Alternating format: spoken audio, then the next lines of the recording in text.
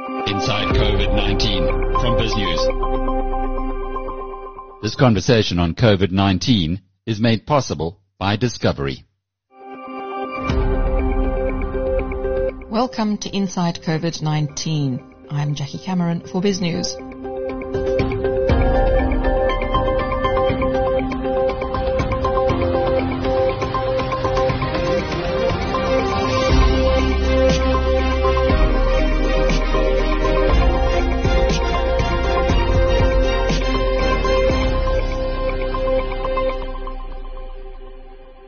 In this episode, we talk to a data and privacy law specialist, Emma Sadlier, on the skepticism surrounding COVID-19 contact tracing apps. And Professor Shabir Madhi, one of South Africa's preeminent experts on vaccines, speaks to us about the latest developments in COVID-19 vaccine trials, including the news that the AstraZeneca Oxford trial has been temporarily put on hold. Professor Madhi also shares the details of a study that explores the possibility that South Africans may have developed immunity to COVID-19 as a result of exposure to other similar diseases. This research has been highlighted by the BBC. Professor Madhi also sets out how the pandemic might develop in South Africa. First, the latest COVID-19 news. Late-stage trials for a leading coronavirus vaccine have been suspended after a study participant suffered a potentially unexplained illness. South Africa is among the countries to have signed an agreement with AstraZeneca to secure the vaccine if trials prove successful. The drug maker says it voluntarily paused the trial to allow a review by an independent committee. The Deputy Chief Medical Officer says the move by no means puts that vaccine trial completely off the table. It said this is a routine action which has to happen whenever there is a potentially unexplained illness in a trial. In large trials, illnesses will happen by chance but must be independently reviewed to check this carefully, it said.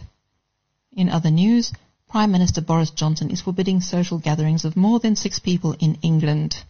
Los Angeles has banned traditional Halloween activities such as trick-or-treating. And India's fatalities from coronavirus infections are creeping up after the country surpassed Brazil to have the world's second highest number of cases. India reported more than 1,000 deaths from COVID-19 for 8 consecutive days, which is higher than the daily death toll in other hard-hit nations like the US, Brazil, Russia and Mexico, says Bloomberg. With almost 74,000 virus-related deaths, India has the world's third most people killed by the virus. COVID-19 has hit central London property prices. Bloomberg reports that offices in central London are set to decline in value by as much as 10% this year as the pandemic drives down demand for space. Short-term demand for offices has slumped, with many companies' employees still working from home after lockdown. It quotes Simon Wallace, co-head of Alternatives Research and Strategy at DWS Group, who says that this is likely to push rents in the capital's most expensive areas down by about 8%. As the number of COVID-19 cases rises sharply in parts of Europe, health authorities are calling on young people to do more to halt the spread of the virus. In Spain, which on Monday became the first Western European country to record more than 500,000 COVID-19 cases, authorities have been urging greater vigilance among young people for weeks. Researchers believe there is a thrombosis risk in patients with COVID-19. Autopsy findings revealed thrombosis as a direct cause of death in several cases. However, little is known in critically ill patients, says the European Society of Intensive Care Medicine. Next, BizNews founder Alec Hogg interviews data and privacy law specialist Emma Sadlier.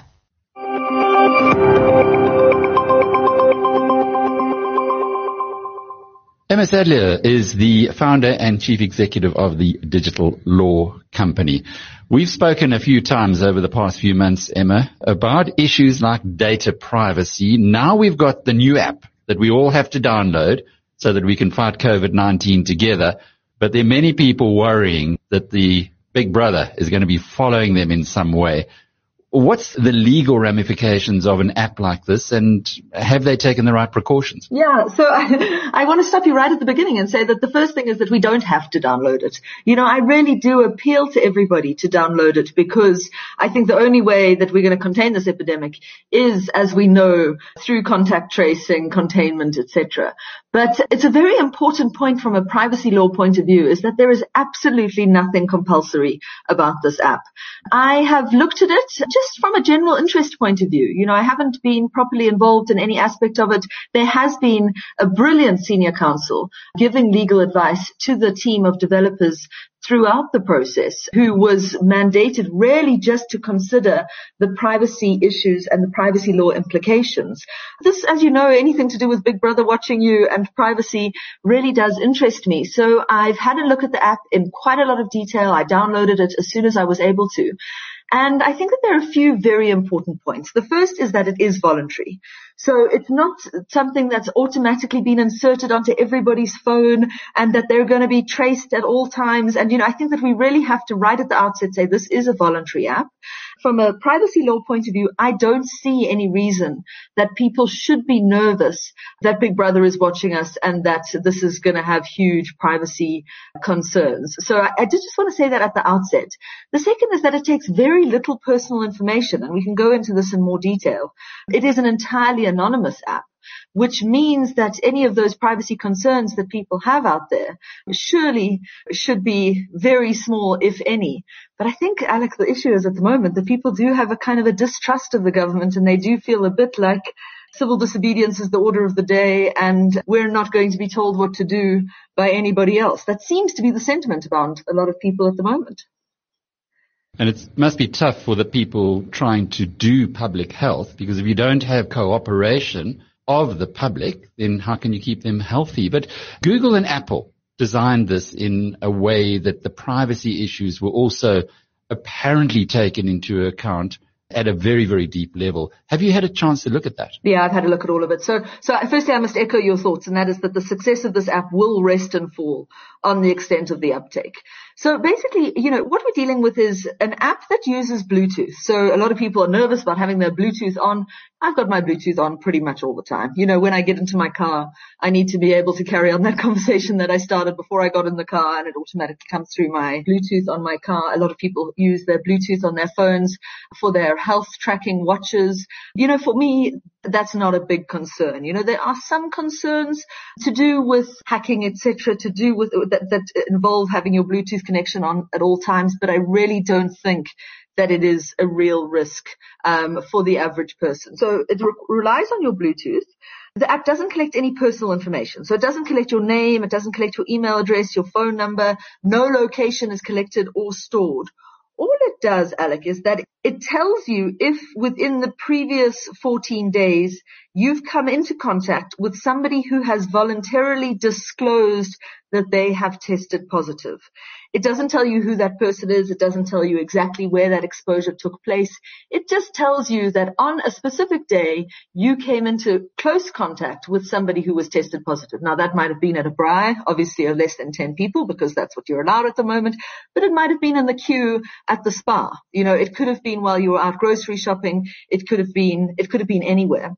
And that's the brilliance of the app, Alec, because at the moment, you know, we're doing manual tracing, which is good if the exposure has taken place to somebody that you know, but it doesn't help you with exposure of somebody who you don't know, because that person that you stood behind in the queue at the Woolworths is not somebody you know. So if they test positive in the next couple of days, they can't phone you and say, look, I've had this issue and I used that credit card machine, which should have been sanitized just before you did. There isn't that kind of thing. So manual contact tracing really does have its limitations, which is why this technology is so brilliant. So just to go back, there's no pairing which is required. It uses random Bluetooth identifiers which rotate every 10 to 20 minutes, so that helps prevent tracking. The only exception to the information that it does collect is when you voluntarily open the app and self-report that you have been diagnosed. And in order to do that, diagnosed positive, in order to do that, you have to put in your date of birth. Now, that's just an extra step to make sure that people are accurately reporting so that people don't misuse the app. So what you would need to do is that you get sent a PIN and that you put in your date of birth. And with those two pieces of information, you're able to successfully notify the app and therefore notify all of your contacts that you have been exposed. You've been telling us for quite some time now to be careful about privacy, particularly online. You've made a career out of explaining to the rest of the world how that works.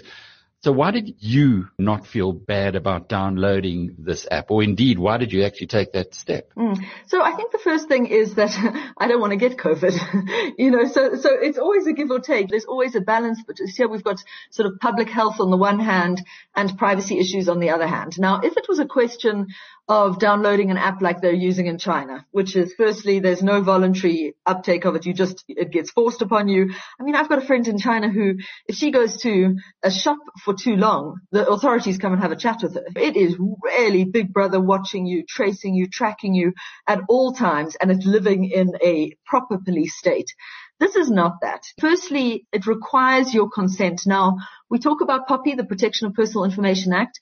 POPI defines consent as any voluntary, specific, and informed expression of will in terms of which permission is given for the processing of personal information.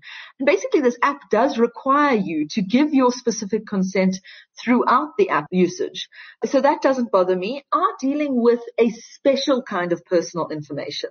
Under POPI, there's your personal information, which are things like your name and your email address.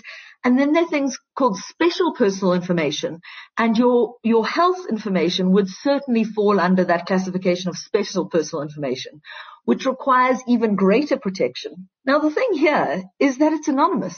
I've downloaded the app. I didn't have to give them my first name, my surname, my phone number, my email address. I just downloaded the app, right? So there's this thing on my phone, which is just a location-based app.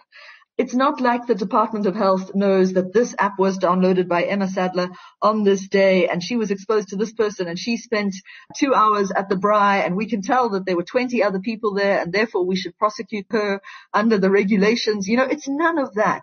It's really just your phone, which has your Bluetooth enabled, came into contact with somebody else's phone, which has their Bluetooth enabled, and they have self-reported that they have tested positive. So really, Alec, where we're dealing with what we call anonymized data, we fall outside of the realm of POPI. POPI is the Protection of Personal Information Act. Now, where you're dealing with an app that doesn't take any personal information, that personal information does not attach to a specific person, and therefore you do not have to comply with the requirements of POPI. That said, this app, and as I said, they've been using brilliant lawyers throughout the process. It does comply with POPI. But what I'm saying to you is that it doesn't actually have to comply with POPI because all the information is anonymized and actually encrypted as well, which means that if anyone does intercept it, it's just gobbledygook. They can't tell what it says. But basically, you don't have to worry about the privacy concerns. And I think the issue here, and I've been getting resistance even from my own family members when I've said to them, you must go and download the app. People are saying to me, oh no, it's too Big Brotherish for me. I appreciate that some of the apps that have been rolled out around the world are Big Brotherish, but this is not that. So there's really nothing logical stopping you from downloading it. The only reason why we haven't all done so is because of the perception that it could be tracking you. It is tracking you, but it's not tracking you. It's tracking a phone. Absolutely, exactly. And because it uses this sort of rolling Bluetooth, so every 15 to 20 minutes it changes. If I go to my phone and say, where was I at this particular time, it can't tell me that information. So it's not storing your location. It's not collecting your location, and it's not storing your location. And so we've just got to really comfort people out there that privacy concerns have been really maximized in this in order to increase the uptake, because everybody is super conscious of the fact that the success of this app will rest and fall on the extent of the uptake. If I go into the shops and I'm the only person who's downloaded the app, well, then the app's not going to be very useful. But even if a small percentage of people in that shop that I go into have downloaded it, then it will be useful. So we require critical mass here. As I've said, the manual methods, although helpful, are quickly overwhelmed. And let's use this amazing tech that's available to us. And there is no reason to be suspicious. They can come and contact me if you find out that your information has been misused. I'll take the hit. I really do think that people should download this app. I think it's a really good step, because Alec, we all want to get back to normal life. And this is a step towards that. This will allow us to live our lives as sort of normally as possible because we will have the comfort of quick notification. It's immediate. It's not like we have to go through the list of every person we've come across. Immediately you get a pop-up on your phone saying you've been exposed on this day, and then you can take the steps required. So it is a little bit about selflessness. You don't really want to go out there and make other people sick. And if you believe in that, here is a tool that can help you to achieve that more noble ambition than somebody who lives in ignorance and might unwittingly be making lots of others ill by not really knowing their status. Absolutely. It's selflessness, but it's also allowing me to be selfish, because it allows me to go on with my normal life and be exposed to people that I don't know with the comfort of knowing that I will be notified if there is any potential exposure. So I think that it's, for me, a no-brainer. Exposure notification and early exposure notification is really absolutely critical to how we contain this epidemic going forward. And the technology is there, and let's use it.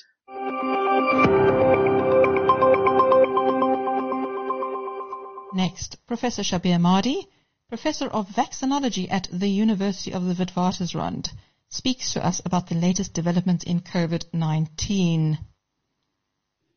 Inside COVID-19 from BizNews.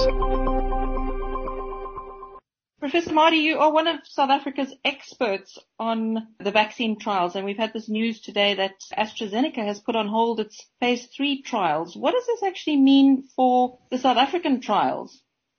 So the South African study is actually being overseen by the same Data and Safety Monitoring Committee that's overseeing the study in the United Kingdom and Brazil. And as you are aware, there was an medical event that was reported from one of the study participants in the United Kingdom, which is currently undergoing review by the Independent Data and Safety Monitoring Committee. Whilst the Data and Safety Monitoring Committee are undertaking this review, they've requested all of the sites to postpone further vaccination.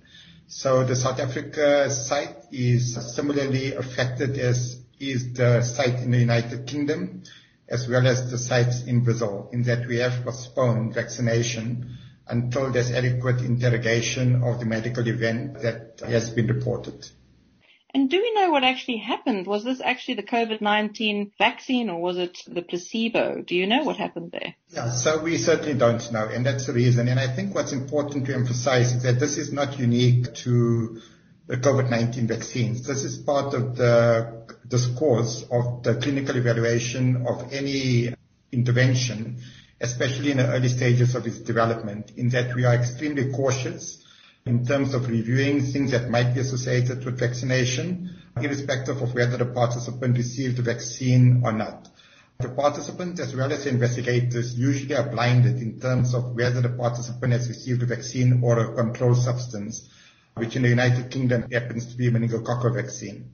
So in any other study, in the phase 1, phase 2 studies especially, where you still, where much of what happens to the vaccine is unknown, this sort of event could sort of raise a flag in terms of needing further interrogation to exclude that the event is actually related in any way to vaccination. So it's not unique to COVID-19 vaccines. This would be part of the discourse of any phase 1, phase 2 study where an intervention is being investigated both for its safety as well as in terms of its efficacy. Right. And how does this affect the other trials that are currently underway in South Africa? Well, it doesn't have any bearing on the other vaccine trial that is underway because that is a completely different construct. That is a subunit protein vaccine, which is developed by another company. And that study, as well as many other COVID-19 vaccine trials that are underway, which are not using this vaccine that is now licensed to AstraZeneca, all of those other vaccine studies are still very much ongoing. Again, to emphasize, if in any of those studies, if a similar event or if any other sort of event which is possibly associated with vaccination and which is deemed to be extremely serious or serious, those studies would also be affected in terms of their own timelines as well as in terms of their conduct, because the independent data and safety monitoring committees of those studies would probably respond in a very similar fashion as has the DSMB for this particular study. And we're going at quite a rapid pace compared to the usual pace for vaccines. Is that right? That's correct. So we're trying to achieve pretty much what is usually achieved in a 10.5-year period. On average, we're trying to achieve that probably in a 10.5-month period. So we certainly are very much on the accelerated pathway in terms of doing the clinical evaluation of the COVID-19 vaccines. But I think this is an example which shows that we're not sort of taking any shortcuts. That if there are any sort of concerns that are being raised, those are actually being addressed timelessly and not at the expense of safety of participants. So this sort of built-in mechanisms to ensure the safety of the participants is essential. And if anything, this particular event highlights the intense scrutiny under which the studies are being taken with the safety of participants of paramount concern, both to the Data and Safety Monitoring Committee, to the investigators, as well as on the part of AstraZeneca. And where's the world now in terms of getting to a vaccine? We heard a while ago that Russia had approved one. Realistically, how close are we to getting a vaccine to help us protect everybody from COVID-19? Right. So I think this particular example illustrates why you can't put too much emphasis on the Russians having licensed the vaccine based on the limited investigation of the vaccine for immune responses in equivalent of what is known as a phase 1 study. You really need to do larger studies into thousands of individuals to be able to pick up this sort of safety concerns. So it would be premature to say that the Russians have got a licensed vaccine, because that vaccine certainly needs to undergo much more scientific interrogation before we can be assured of its safety, and there isn't any evidence to actually show that it protects against COVID-19. So currently there are a number of studies. There's close to 40 different studies that are in human trials, of which about 7 of them are in phase 3 studies. And in many of these phase 3 studies, about 3 or 4 of them are already underway in the United States. These are studies that are enrolling up to 30,000 participants. And that is to assess for safety as well as for efficacy, whether the vaccine protects against COVID-19. In terms of the timelines as to when we'll know the answers from these studies is largely dependent to some extent on the speed at which we complete enrollment of this large number of participants, but also in terms of the amount of virus that is circulating.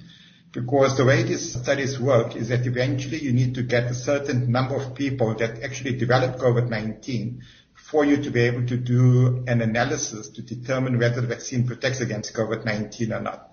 And the timeline that it takes to get to those required numbers is completely dependent upon the circulation of the virus in the community. So it's really difficult to predict, but the larger your sample size, the sooner you're likely to get to that particular point where you've got adequate number of cases to do that sort of evaluation. So it's difficult to predict. I think most people are still optimistic that we might be able to get an answer, at least for 2 or 3 of the vaccines that are currently in phase 3. We might be able to get an answer by November, December of this year. Professor Mardy, South Africa has been in the world headlines because we have a very low death rate compared to the rate of infections. And you were quoted in a BBC report saying that there may be some immunity that seems to have developed in South Africa. Could you elaborate on that theory that's currently becoming quite popular? Right, so I think there's 2 parts to that. The first part is whether South Africa, in fact, does have a low death rate. And the answer to that is no. The way the data is being interpreted is actually quite misleading. So when we talk of a low death rate, different people are using different sort of figures to sort of illustrate what they're trying to get to. They're referring to what is known as a case fatality rate, which in South Africa is about 2%, 2.5%. But you can't use that as a measure to compare to what happened in the United Kingdom or in Italy and France, because when they calculated the case fatality rate, they were calculating it based on the denominator being individuals that were mainly hospitalized cases of COVID-19. Whereas in South Africa, our denominator includes mild cases, asymptomatic individuals, as well as COVID-19 cases. So it's fundamentally flawed to make that sort of head-to-head comparison because your denominator differs, and that difference in denominator influences that case fatality rate. So when you look at hospitalized cases in South Africa, our case fatality rate is no different compared to the United Kingdom and Italy and Spain, and it is about 12 to 14%. So I think it's a misconception that South Africa has had a remarkably low case fatality rate compared to other settings. Now, in terms of the way to better measure as to exactly how the death rate in South Africa compares to other countries, In the United Kingdom, as an example, their death rate is roughly about 60 individuals per 100,000 of the population for COVID-19. In South Africa, looking at data from the Western Cape as an example, which probably has got the best data of all of the provinces and probably is not under detecting COVID-19 cases, the death rate in the Western Cape in some of the districts, in fact, is higher than in the United Kingdom. In Khayelitsha, in Klipspruit, the death rate, in fact, is above 60 per 100,000. So I think it's a misconception that South Africa has an unusually low death rate. But that being said, there is something else that is at play. So the percentage of the population that seems to have been infected in South Africa is much lower than the proportion of the population that was estimated to have been infected in the United Kingdom, as an example, or many other Northern Hemisphere countries. In many settings in the Northern Hemisphere, with the first wave of the outbreak, there were between 5 to 15% of the population that was infected. It obviously varies across the country. In New York, as an example, it was up to 25% of the population that were infected. Based on recent data from South Africa, from the Western Cape, as well as from Gauteng, and these are preliminary results, it indicates that anything between 35 to 45% of individuals in these provinces, especially in the urban metros, might have been infected in South Africa. Now, with that high rate of infection, we would expect our death rate to be much, much higher than in the United Kingdom. But like I mentioned, in Western Cape, it's sort of comparable to the United Kingdom. So we're not actually seeing the high infections sort of translate into a huge number of severe COVID-19 cases or a huge number of people that have died from COVID-19. In South Africa, it's much lower than what that sort of rate of infection, what people would have estimated would have occurred in South Africa with that rate of infection. So what's the reason for this? We're not completely sure. And what I've put forward is really a hypothesis, and it's a hypothesis that we need to test. It's not the sort of an absolute finding that is the reason why this high force of infection hasn't translated into lots of severe disease. And the hypothesis is, and there's some data to suggest that this might be the case from high-income countries as well, is that there might be that people, especially those living in very overcrowded settings, be it in a high-income country or a low-middle-income country, that they actually are much more exposed to these common cold coronaviruses, which have been circulating in humans since the 1960s. And people develop an immune response against the common cold coronaviruses, and there is a possibility that immune response might actually confer some cross-protection, at least against the progression of infection with the SARS coronavirus 2, which basically means that people might still become infected with the virus, with SARS-CoV-2, but the clinical course is attenuated because of that underlying immune responses that have been induced by the common cold coronaviruses. And that might be sort of attenuating the clinical course, which is one of the possibilities. There might be other reasons, but this might be one of the possibilities why we haven't seen the high force of infection that has occurred in South Africa translate into hundreds and thousands of cases of severe disease, as well as tens of thousands of individuals that died from COVID-19. Early on in the pandemic, we heard that the TB BCG jab was being explored as a possible way to protect against COVID-19. What are your thoughts on the BCG jab now having reduced maybe the risks for South Africans? So I think that was based on empirical evidence. There wasn't any really hard science behind those sort of initial hypotheses.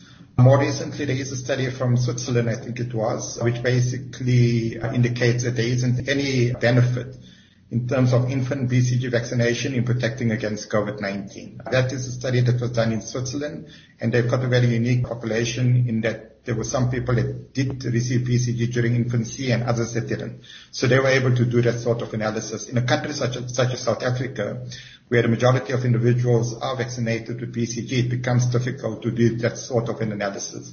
But I think most of the evidence points in the direction that BCG vaccination probably is not conferring immunity against developing COVID-19.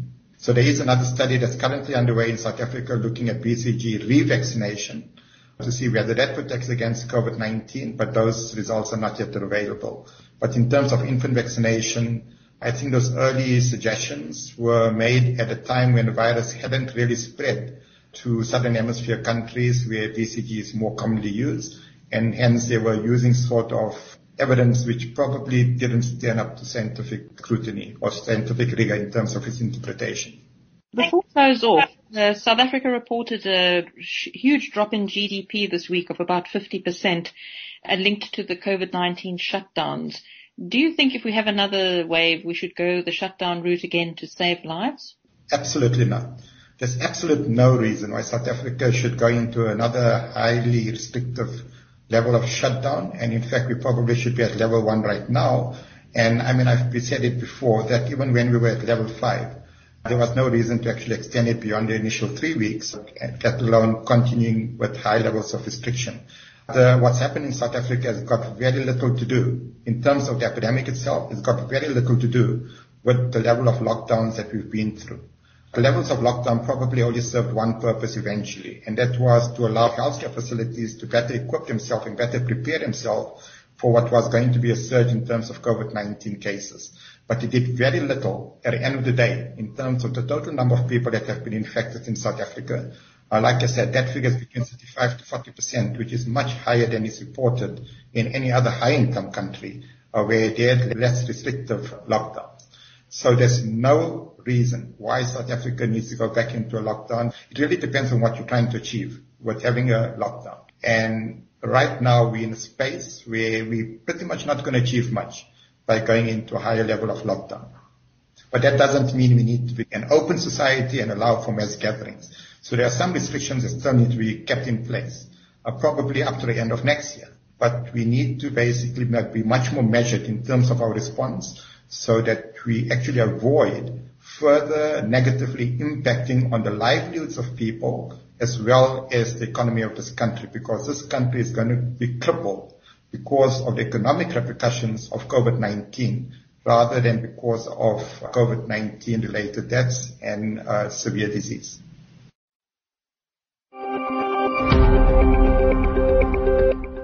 And that brings to a close your Inside COVID-19 podcast. Until